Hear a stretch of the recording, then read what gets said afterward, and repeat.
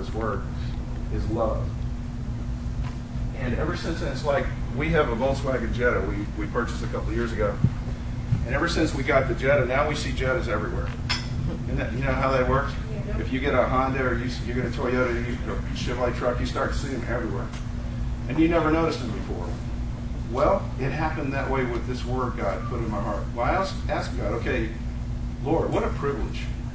What a privilege to be able to stand at this place. There are four beings that know the heart of Stephen Richards. One of them is me. The others are the Almighty God, His Son Jesus Christ, and the Holy Spirit. I can't hide anything from me, and I can't hide anything from them. They all know my heart. And for them to know my heart and know my frailties and still allow me to stand here, that's where God began to dwell in my mind about love. Love is the most powerful thing in the universe. Right next to free will.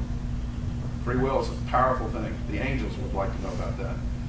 Love is the most powerful thing in the universe. It changes things. When I was about 28 years old, somewhere like 77, 78, I was a young man and I was numb inside. I had seen... You need a mic. I need a mic? You can't hear back there? No. Okay. I'm going to get Jennifer's. Can I get your mic, Jennifer? Yeah. Testing 1, 2. Testing. You hear me better? Okay. This is going to be strange. David Alvarado does this real well. David can't preach without this. But I might have a hard time doing it. So please bear with me. You want the monitors off, Steve? Please. Would that help? Thank you. Yeah, that would help a lot. I'm talking right into my face. Thank you. Well, that's a lot better. I was 28 years old, 1977, 78.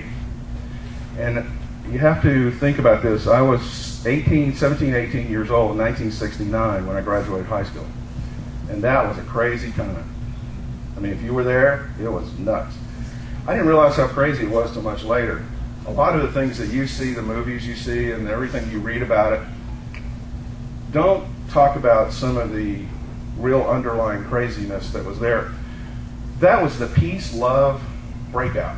Peace, love, everybody. What happened was, though, all these young people run out there with peace and love as their mantra and really trying hard to do that, and they had no Holy Spirit, and we got shredded. I mean, we got ripped to pieces. We were subject to every weird thing that came along. Oh, yeah, let's look into Hare Krishna. Oh, let's look into this. Let's look into that. Let's look into drugs. Let's look into things our eyes should never see. Because we didn't understand the power of God. We'd been taught about God since we were young, but we didn't really understand His power, God's power, the power of the Holy Spirit. We spoke about love, but we didn't really understand it. It was a very powerful thing that we were dancing around and spoke and said to each other, but we had no idea how it worked. And 10 years later, I was numb. I had seen so much weirdness. I had been so many places, down so many roads, that I got to the end and there was a bunch of people who had a great idea and no power. I stayed a while with the Hare Krishnas. Very fervent people dancing around with their head shaved and a little ponytail in orange gowns, saffron gowns, eating crazy stuff. Americans and Canadians acting like they were Indians, and they weren't. I mean, it was like, okay, what's all this? They showed me the Bhagavad Gita. Crazy stuff, no power. I hung out with the children of God. That was like a Jesus. There was a big Jesus movement. But they had no real leadership. They had no powerful guidance. They had no strength to show them the real truth about what they were talking and touching, what they were acting like they knew about. Because we were raised in denominational churches that would send you out to war with no weapons, as Eric's fond of saying. They raise you up, get you all geared up, and send you out to war, and you have no weapons, no Holy Spirit, and you get shredded. I spent a lot of time with this, with the Sikhs, the guys with the turbans on their head, and the yoga folks. I just kept looking around. Where is, there is a God somewhere, but where is he, and what do all these people have to say? And they all had some kind of weird angle, and there was no power in it. It was humanity. It was greed, lust, fear, all the bad stuff came out everywhere I went. So I'd stay a while, and it was funny because when I go to leave, they go, "Hey, where are you going?" "I'm leaving." "Why?" "Well, I'm going to go somewhere else." "Why?" "I need to go look around." "Why?" "Why do you keep asking me all these questions?" "Because you need to stay." Every one of them. Every one of them. "No, I'm sorry, I'm not staying." "Oh, then you're a weak person. If you can't adhere to this discipline that we've been giving you, you're a weak person." Every one of them said that. So I began to realize that I could expect that and have an answer for him. No, obviously he hadn't figured me out. I figured you out, and there's nothing in you. I don't see it. That was true because there was nothing in me either. I was getting emptier and emptier and emptier. And it wasn't until 1984 where God's Holy Spirit changed me, where he began to make me new and change me. But I was 28 years old in 1978, and I was living out in the country in Louisiana. It was a very cold winter, and unusual for Louisiana in January and February. We had clear skies, very cold weather because there was no cloud cover. And you don't get to see the stars a lot, I don't think. We live inside, we have city lights that block our view. I lived out in the country. One night I just had this thing gnawing at me, I just couldn't rest. I couldn't find peace. So I put on my heavy coat and I walked outside, and there was this frost on the ground. The stars were so bright I couldn't believe it. It was a hard frost. And I went out and I just laid down on the ground and I looked out. And I could not believe the stars that I was seeing. I mean, if you ever do that, go lay down and look out. Okay, so you're on a ball of dirt, and you're laying at some point, and you're looking out, and you can't count the stars that you see. And you're part of you're a little speck on a little speck that's moving through this huge dance. And I was laying there, and I said, almost out loud, but mostly to myself, what is it that holds all this together? How does this work? I feel so tiny. I feel dwarfed. What significance do I have in all this? What is this? And a clear voice came to me that I now know was God, the Holy Spirit, that voice you hear. And this is what it said. The word that you say, love, is my energy. And my love, my energy, is what holds all this together. And that was God. But years later, I wasn't saved, believe me. I wasn't living for God. I was a heathen. But he spoke to me there. So that years later, when he did change me, he did call me out. He actually said, if you don't turn, you're going to die. He sent somebody to tell me that. Buzz Tremay. Buzz had been saved just a short time and had this gift of prophecy and didn't even know what it was. And God gave him this word, said, I'll tell you when to give it to somebody. 2 weeks later, God said, go give it to him. And he goes, whoa, really? So he comes to me and he said, God says, turn or die. Now, it hit me hard.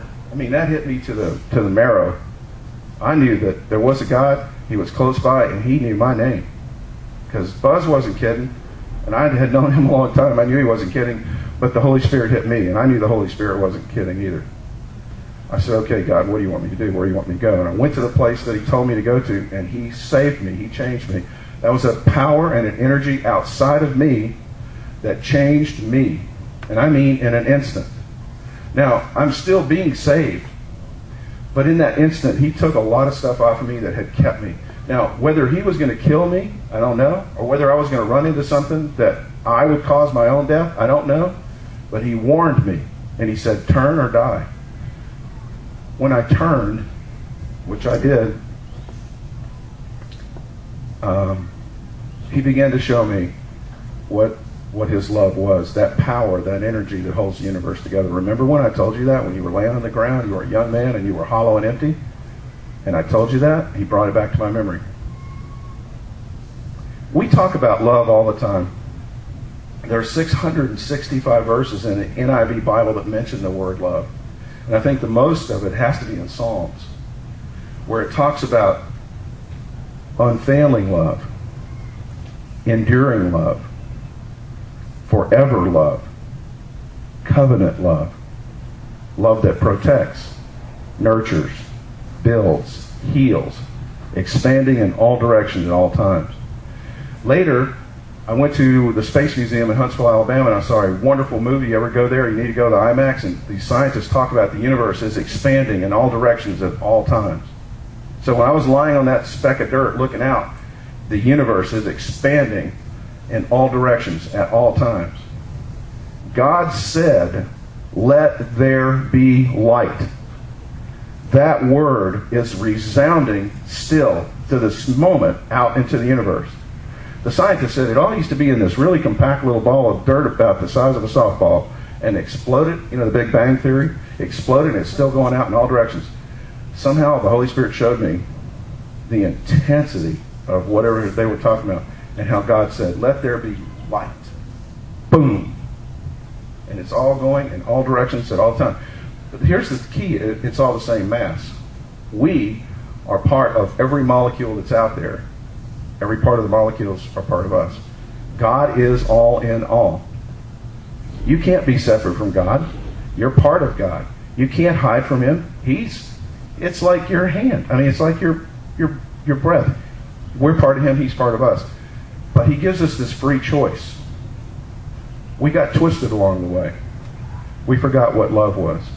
And we made up our own rules. And we got into darkness.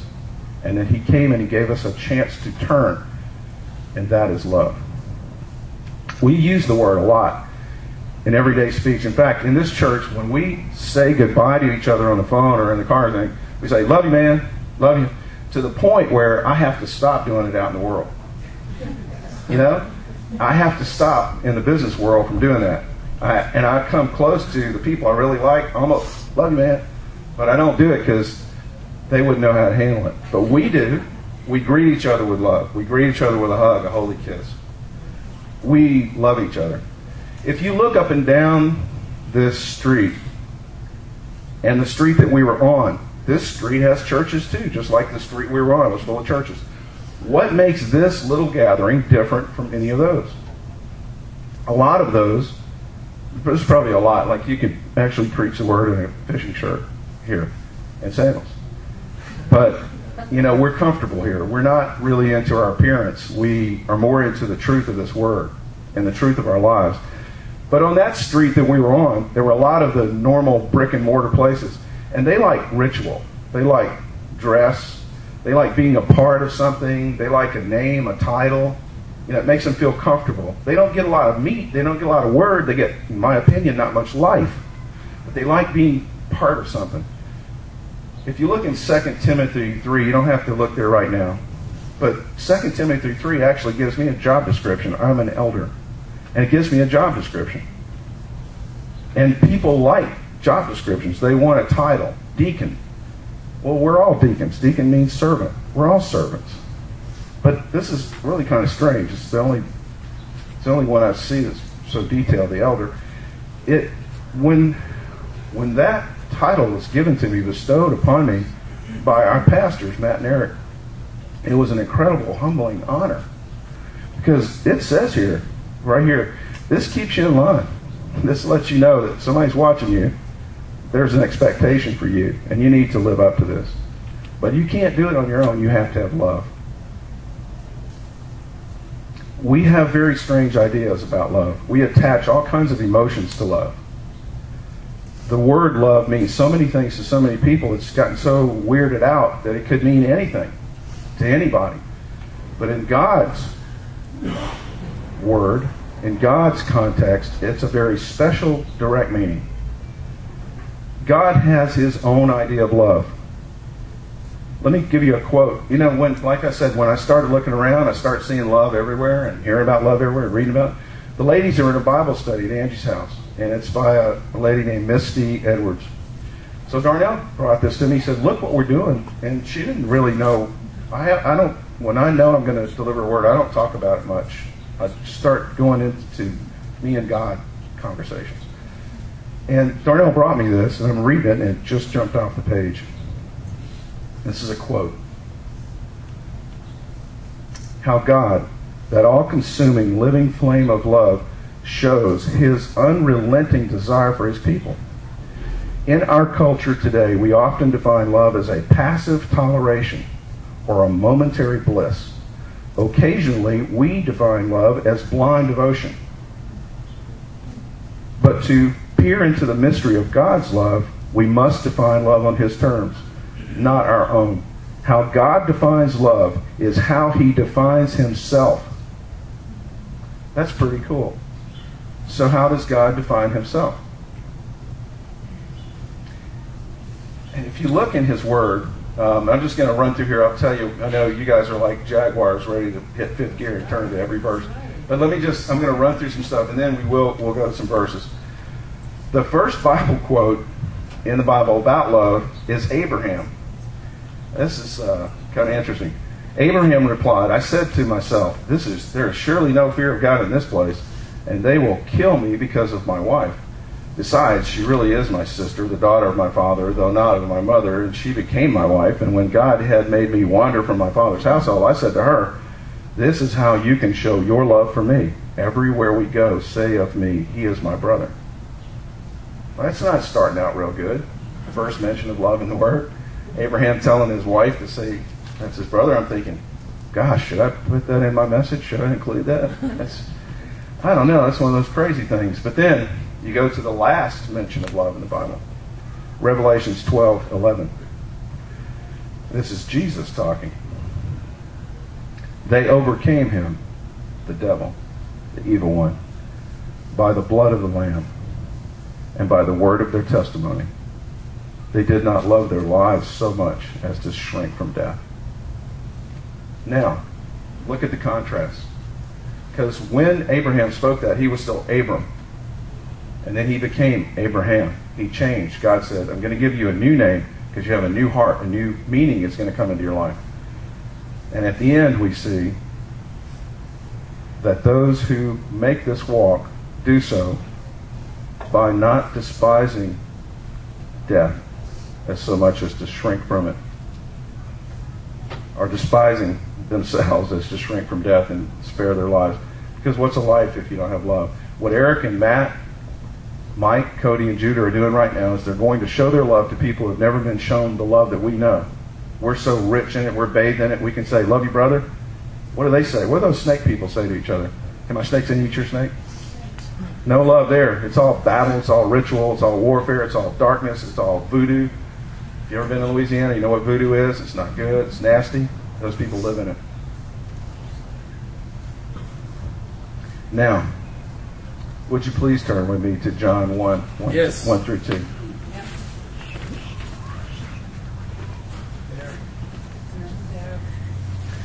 In the beginning was the Word, and the Word was with God, and the Word was God. He was with God in the beginning. Everyone knows what John 3:16 says, where Jesus says, for God so loved the world that he gave his one and only Son, that whoever believes in him shall not perish but have eternal life. For God did not send his Son into the world to condemn the world, but to save the world through him. Whoever believes in him is not condemned, but whoever does not believe stands condemned already, because he has not believed in the name of God's one and only Son. This is the verdict. Light has come into the world, but men loved darkness instead of light, because their deeds were evil. Everyone who does evil hates the light, and will not come into the light for fear that his deeds will be exposed. But whoever lives by the truth comes into the light, so that it may be seen plainly that what he has done has been done through God. Truth and love walk hand in hand. If love is present, truth will abide. Now, Jesus said, I have to get this right, I always get it backwards. John and I were talking about this yesterday.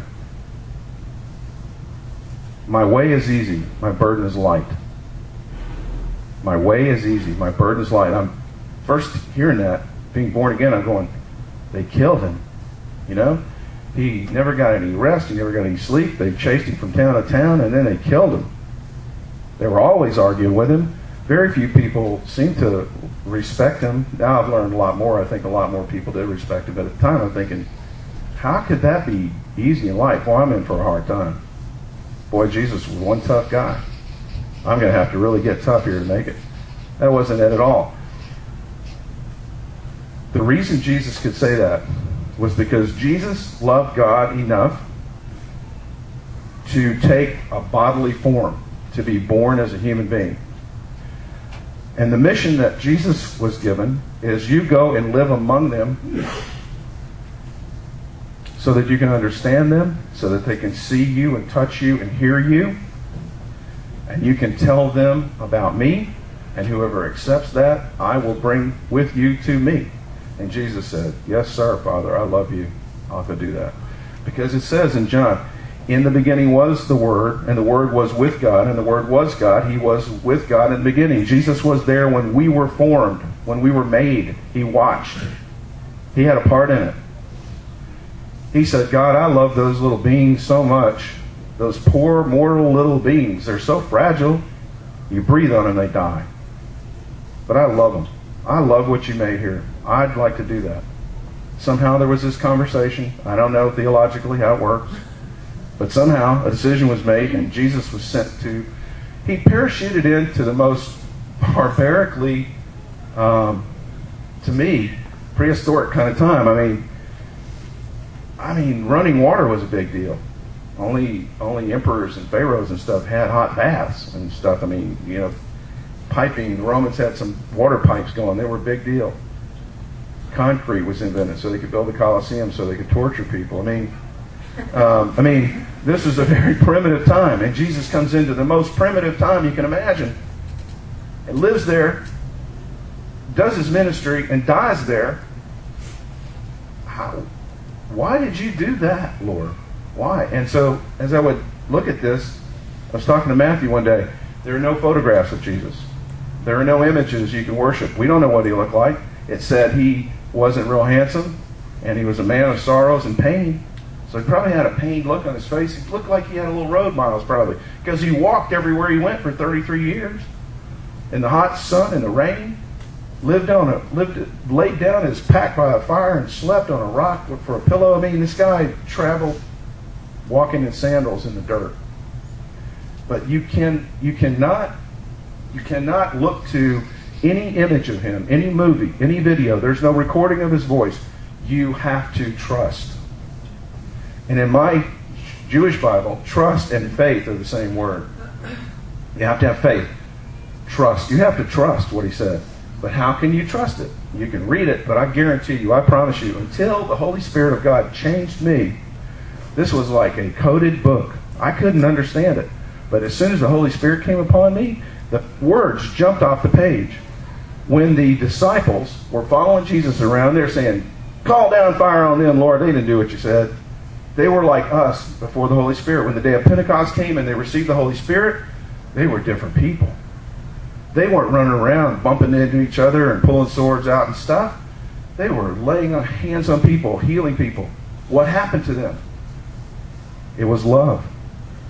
They walked with love. They talked with love. They saw him. They ate with him. They spoke to him. Yet they didn't quite understand it yet because they didn't have the Holy Spirit. And then Jesus said, this is another mystery. I have to go away that the Comforter can come. It's important that I go do this because he can't be here if I'm here. So I'm going to go sit at the right hand of the Father and I'm going to send you love. And when those people went into that upper room, it said there were flames of fire on their head. And they fell out and they walked outside the door. There was so much love radiating from them that 3,000 people got saved just looking at them and talking to them. And that love spread to wherever it hit you and brought you here today and changed you. Wherever the Holy Spirit found you, wherever Jesus found you and changed you, that love that radiated out of that room at the day of Pentecost hit you and changed me. That's what changed me. That love changed me to where I could understand that love. So what makes us different From now we're on another street with more churches, and mostly, I think, African churches, Nigerians, and different people, different kinds of worship, different ways. We were in here putting up cabinets yesterday. We heard drum beats outside out back, That's their way to worship. It's different from us. What makes us different? I'd like to think that it's the love that changed us. It's the love that has made us say, hey, love you, man. It's the love that says, hey, I haven't seen Nolan. How's he doing? I haven't seen Cody. Where is he? I heard somebody was sick. How are they doing? Let me go help. Let me help them move. Let me help them paint. Let me help them do this or that. I heard they're sick. Let me go mow their grass. If I can do it in secret without them knowing, all the better. I love them. I miss them. I'd like to think that without titles, without ritual, without fancy clothing, that what makes us different is our love for each other. And I'll tell you why that's important. There are a lot of prophecies going around now about a great shaking that's coming. And when I heard these 2 years ago, our brother Abel had run into somebody who was going around and had a word about this. And I went online, I read it. Abel showed me where to get it. It's a paper. It's pretty long. It's very detailed about what God showed him is coming. That was 2 years ago. Everything seemed relatively stable compared to now, 2 years ago. Man, do you see what's going on out here? I'll tell you what, if you put your faith in money, your faith's going to be tested. If you put your faith in gold, which they're selling on TV by the minute now, gold, need to buy some gold, you're going to be disappointed. There is a certain religion that if you're the head of the household, everybody in the household has to have a year's supply of food.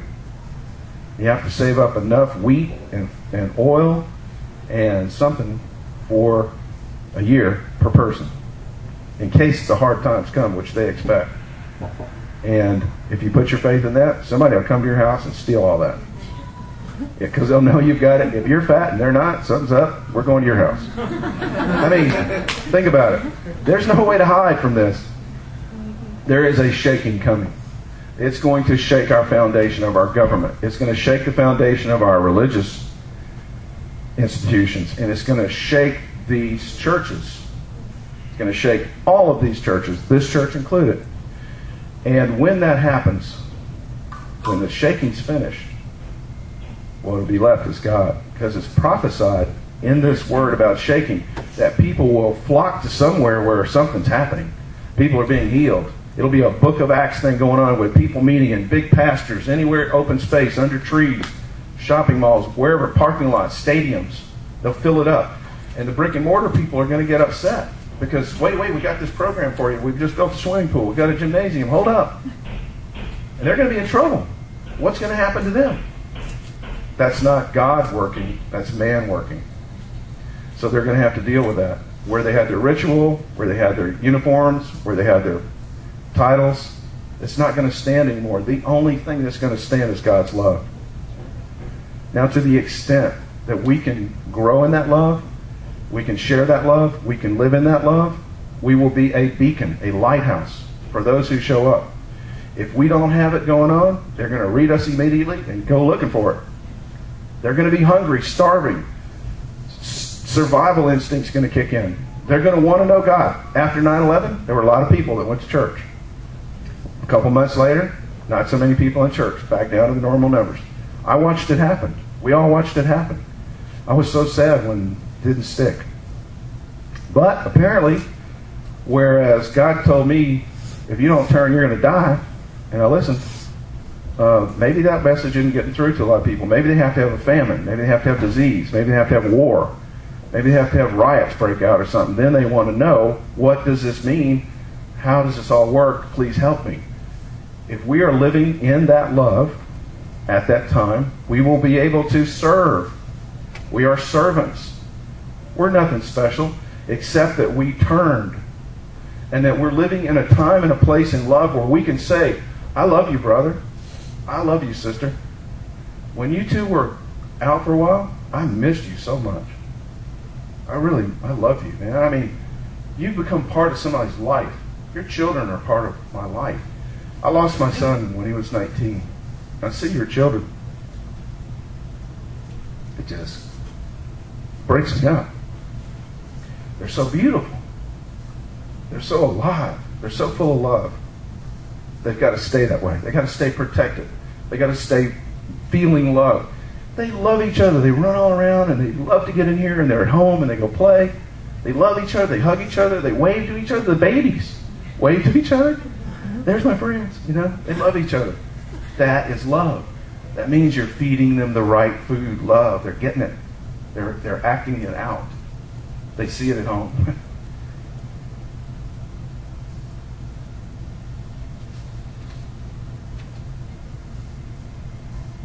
God's idea of love is pretty intense. It's not halfway. It's not fake. Anybody have Mandy's thing on Facebook? You see her posting about her gift she gave to her husband? Yeah, you got to go read that. But anyway, hello Mandy, if you listen and watching. Love you. Good job. Because I was reading this in Song of Solomon, and it reminded me of Mandy's post. If you would, please turn with me to Song of Solomon 8, verse 8. Chapter 8.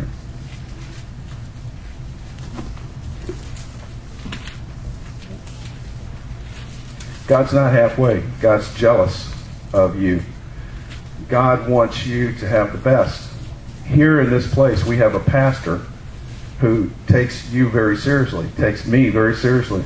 He's constantly, we have two pastors, we have constantly people in positions that God has placed them in, denying their own lives, their own families, their own time, their own sleep, their own food, their own vehicles, their own retirement, their own whatever, to come and pick the burrs out of my fleece and to anoint my wounds with oil and wine. Wine to heal the wounds so the flies don't come and land on there and get me infected. And then oil, anointing me with oil of life and word and truth to keep me going. They're constantly picking burrs out of my fleece, anointing me with wine and oil and putting me back out on the road. Constantly that arm around my shoulder. That's serious. That's a life commitment. That's your life. You're giving your life. Verse 6 and 7. This is what God says. Place me like a seal over your heart, like a seal on your arm, for love is as strong as death. Its jealousy unyielding as the grave. It burns like a blazing fire, like a mighty flame, and many waters cannot quench love. Rivers cannot wash it away. When that takes hold of you, when that love takes hold of you, you don't want anything else. Nothing else tastes good. Nothing else feels good. You don't want to do anything else. Being around our pastors is contagious. I don't want to do the stuff I used to want to do. I don't want to go and buy a boat or do all these things that I wanted to do. For me, I want to serve. There's such life in giving. There's such life in serving. And there's such life in being in God's will. And God wants us to serve Him and each other. Turn with me to John 15, please.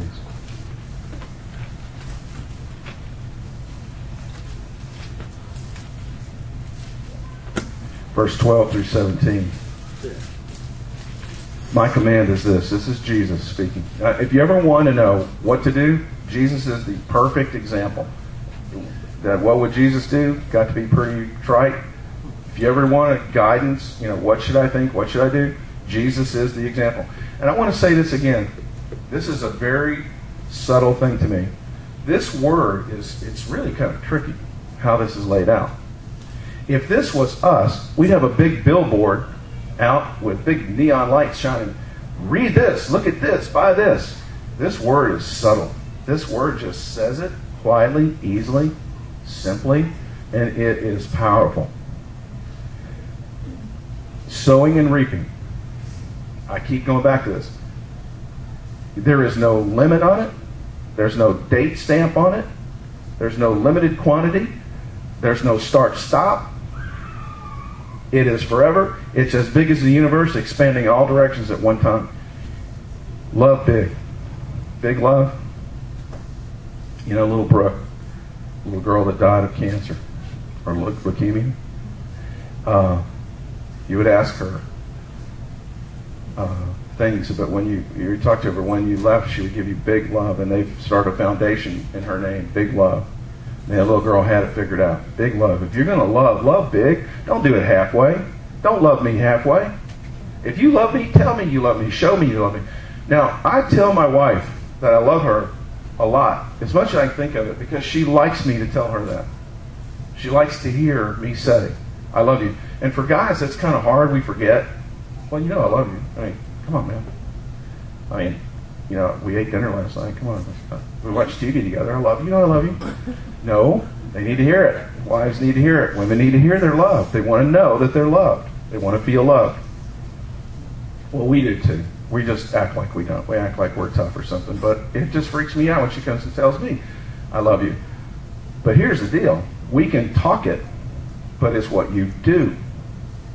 And if you ever have the opportunity to show somebody who really needs your love how much you love, and don't stop. Just turn it on and pour it on. Forget everything else. Forget to bathe. Forget to eat. Pour out that love and watch what happens. It is amazing.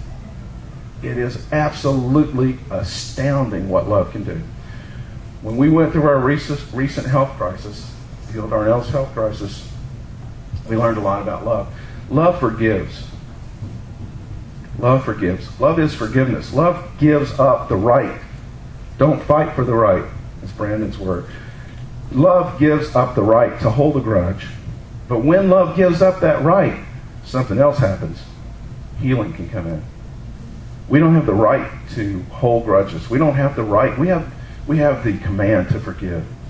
We have the command to love. Well, have you ever commanded somebody to love you? Love me, Brandon. You will, Neil. Yeah. I mean, it doesn't work out that way. But God commands it. That's His words. I command it. But God shows me love, so I can love Him back. But my wife shows me love. I can tell her all day long, I love you, but it doesn't work unless I do something. Well, when she was sick, I got to do something. I got to, for the first time in my life, show somebody how much I really love them by putting everything of me aside. Now, I'm not trying to say I'm a great person or something. Please put that aside. I'm trying to make a point. The point is, I was able to love somebody more than me a lot. Because she needed more of me. I would have to scratch her face. She couldn't move. I have to blow her nose. I have to give her a sip of water. Do you have no idea how many things you want to do in 5 minutes that you can't do? You need somebody else to do for you? And she was always saying, I'm sorry, I'm sorry, I'm sorry. No, don't say I'm sorry. I love you. Darnell knows without a doubt that I love her.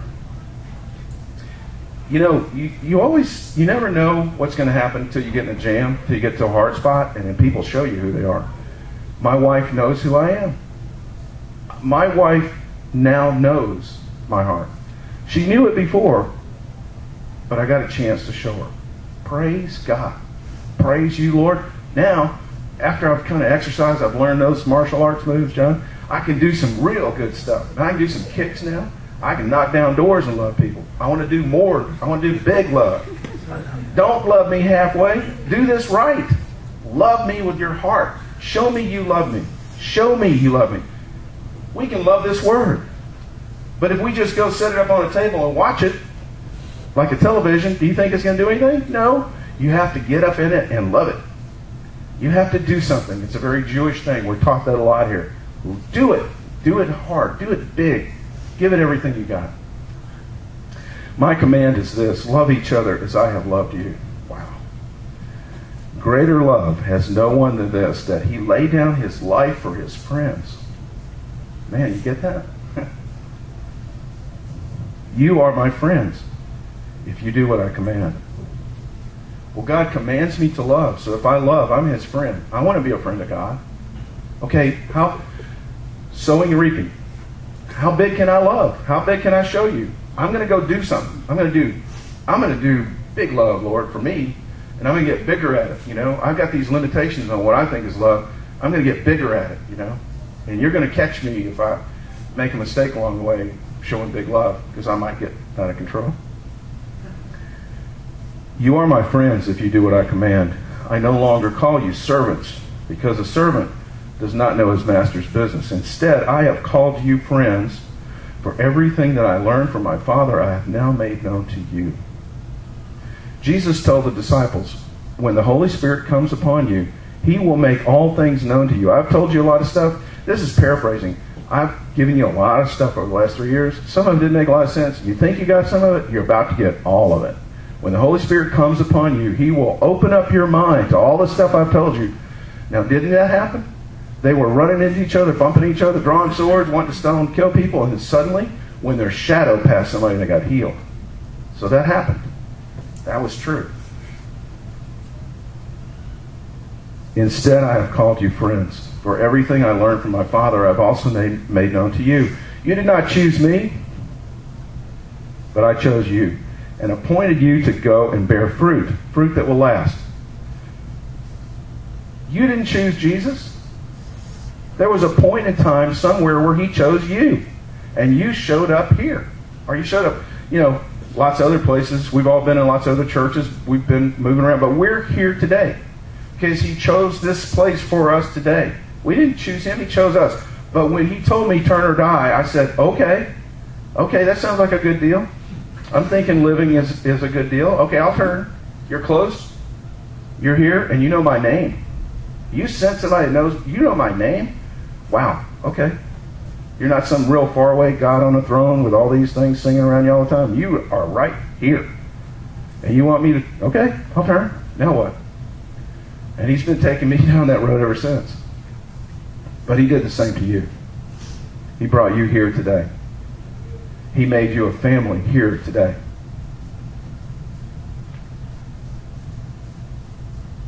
And he wants you to give fruit that will last. Well, let me tell you something. The only fruit that you have that's worth anything is love. The love that you unconditionally give of your own free will and show the people around you in your workplace, in your life, in your family. Family can be the hardest one sometimes. It's hard. I've got a brother who, knothead, I keep working on him and he just wants to do it his own way. And I get real frustrated with him, and God said, doesn't that make you mad? Because that's what you were doing. When I found you, trying to do it your own way, how'd that work out? Keep going, keep trying. And I see little changes. I see him coming around. I know that it's hard. But your fruit that will last is your love. If I die today, and you come to my funeral, I want you to remember the times we laughed, the times we loved, the happy things that we did, that we shared, because that's all that I have that's worth anything to you. Then the Father will give you whatever you ask in my name. This is my command. Love each other. Here's the key. There's not a big billboard with flashing lights. Love each other, and my Father will do what you ask him to do. If you do not love each other, he will not do what you ask him to do. If you do not do the things that you do in love, he will not do what you're asking him to do. You're praying in vain. This isn't my command. Love each other. How powerful is that love? Please turn with me to Matthew 27.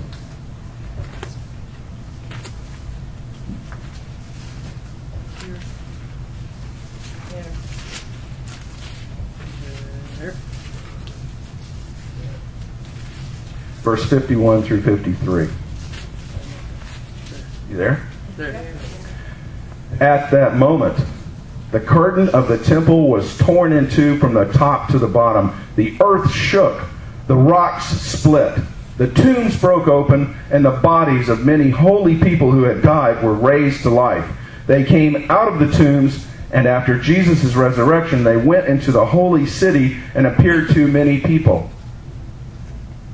When Jesus gave up his breath, when he said, Father, it is done, his love ripped the 3-foot veil in the temple apart. That's how powerful his love is. It shook the earth. It raised people from the dead who walked around and said, hello, I was dead, but I just got out of the grave when Jesus died. And God said, now is the time. No more separation of men and God. Men can now go into the holies of holies. There is no more mediator between you and God. You are now. My love is big enough to make it happen. I just ripped the curtain. Let's do it. But you know what? Who figured that out then? They were all like, man, the earthquake ripped the curtain. Kind of like the tsunami ripped the curtain. But we know what ripped that curtain. It was love. God's love. That's that same love that saved me, because I guarantee you, I promise you, I could not save me. God saved me. I couldn't save myself. I couldn't have done it. He did something to me. He changed me. He took a lot of stuff off of me, or I was going to die. Romans 13, 8 through 10. Let no debt remain outstanding except the continuing debt to love one another. For he who loves his fellow man has fulfilled the law. The commandments: do not commit adultery, do not murder, do not steal, do not covet, and whatever other commandment there may be are summed up in this one rule. Love your neighbor as you love yourself. Love does no harm to its neighbor. Therefore, love is the fulfillment of the law. Against love there is no law. There's all these laws. How many laws are there? Hundreds and hundreds of laws. There is no law against love. I love that. Please turn with me to 1 Corinthians 13. Because I think Paul about sums it up. There. Man, you're fast. You youngins are fast on that Bible. Okay, this is a verse that we're all very familiar with. We've all heard this a lot of times. But this sums it up. Love is patient. Love is kind. It does not envy. It does not boast. It is not proud. It is not rude. It is not self-seeking. It is not easily angered. It keeps no records of wrong. If you do not forgive people, if you keep a record of wrongs, it will kill you. It will cause disease in your body and you will die. If you want healing and you want freedom, forgive. Love everybody you come in contact with. God did. It worked out really good for me when I realized I was very judgmental. At work, it's funny how the psychology of your personality leads you to where you end up working. I'm an auditor. I'm an inspector. I'm a master root cause investigator. I want to know why. I've always wanted to know why. And so because of that, I start picking things apart. I just pick it apart. And I find all the problems. Well, that's good in my job because I come in after the fact, something exploded, something sank, something did something weird. And I come in after the fact and I put all the pieces together. And God has given me this ability to see the trail, to figure it out. He made me that way. I don't know. I don't take credit for it because when I walk in the room, my heart's thumping. I'm like, oh God, I'll never figure this one out. And I'm supposed to lead, you know. And I'm like, oh man, my mind's racing. And then suddenly he just clears up my thought and he shows me, there it is. There's the trail. And I start to follow it and there it all is. But with that personality, I pick people apart, or used to. I would find all their flaws. I would find everything wrong with them. Because you know what? I'm very flawed. And I know all my flaws. I'm very hard on me.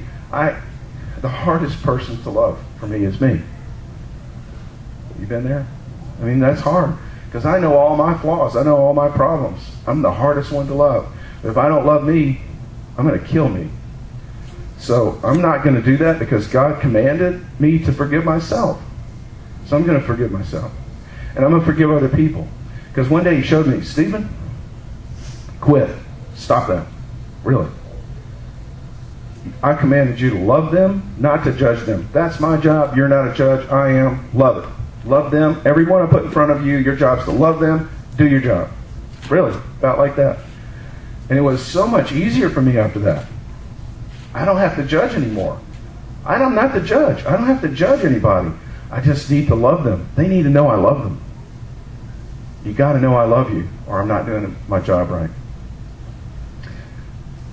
Keeps no records of wrong. Love does not delight in evil, but rejoices with the truth. Truth and love walk hand in hand.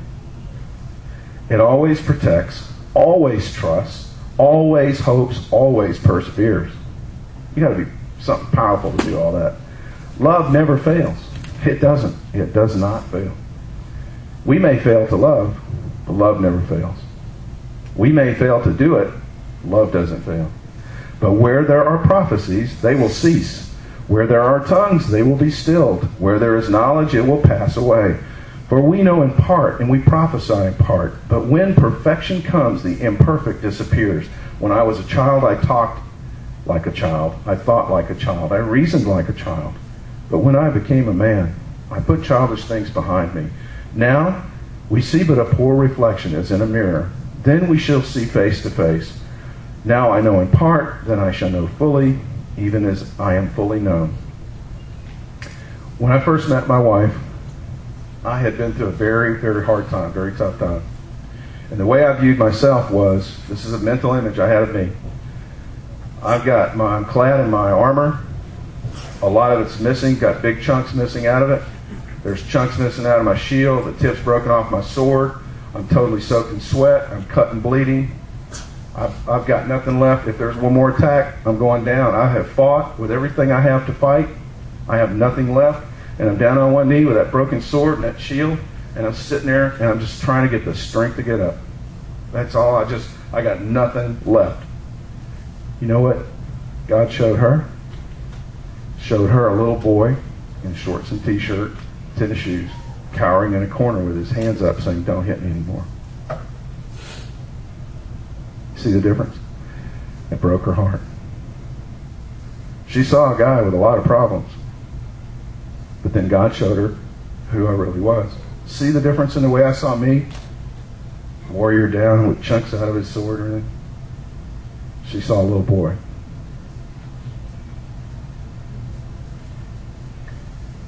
Now I know in part. Then I shall know fully, even as I am fully known. Got to be careful about what we think we know about ourselves. We might not be right. And now these three remain: faith, hope, and love. But the greatest of these is love. Follow the way of love and eagerly desire spiritual gifts, especially the gift of prophecy. Today, as we go forward from this place, I want to encourage you that you only have so many breaths in this life, and that those breaths were designed to love God's creation and everything He placed in it. That love is the glue that holds the universe together, and His love is so powerful it's a double-edged sword. One of the things we had to learn in Darnell's illness was to watch what we say. Our tongues have the power of life and death. The more we have loved and put away the criticisms and the hurts and the unforgivenesses and all this stuff, and this takes some time. You got to sit and talk about it. You got to get it out there. You got to look at it, and you got to throw it away. You have to admit it and let it go. My weight is easy. My burden is light. I'm starting to get it. I'm starting to get it, because you're not holding all those bad thoughts. You're not trying to go places your body and your mind shouldn't go. You spent your whole time loving everything you saw and speaking the truth into everything the whole time you were here. My way is easy. My burden is light. I'm starting to get it. I encourage you today, when you leave this place, love everything and everybody you meet. As you go forward into your workplace and your private lives, let your home be a place of love, a dwelling where God lives. Let your life be a light of love. And if you do these things, you will reap the reward, which is more love from God, which will take you higher and higher and higher in His economy until your body may be hurting and your bank may be broke and your house may be falling apart, but your heart will be so full that when the famine comes, when the shaking comes, when the hard time comes, you won't be sad. You'll be happy that more people get to come to this light, this love, and you'll be prepared because you've been storing up love in your storehouse, your heart. Your way is easy. Your burden is light. This is not hard. We can do this. but not carrying all this other stuff with us won't work. Love is all I need. Love is all I want. Love is all I have. And I love you all. Please stand together and let's pray.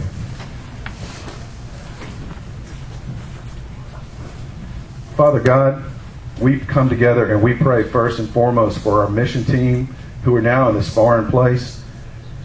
Lord, you anointed them, you prepared them, and you sent them out in love, and they will reap a huge harvest. Father, we're so excited about it because just like we met Raja, who came all the way here, we will meet more of these people, and we will go there and meet them. Father, let your word go out before Eric, Matthew, Cody, Judah, Mike.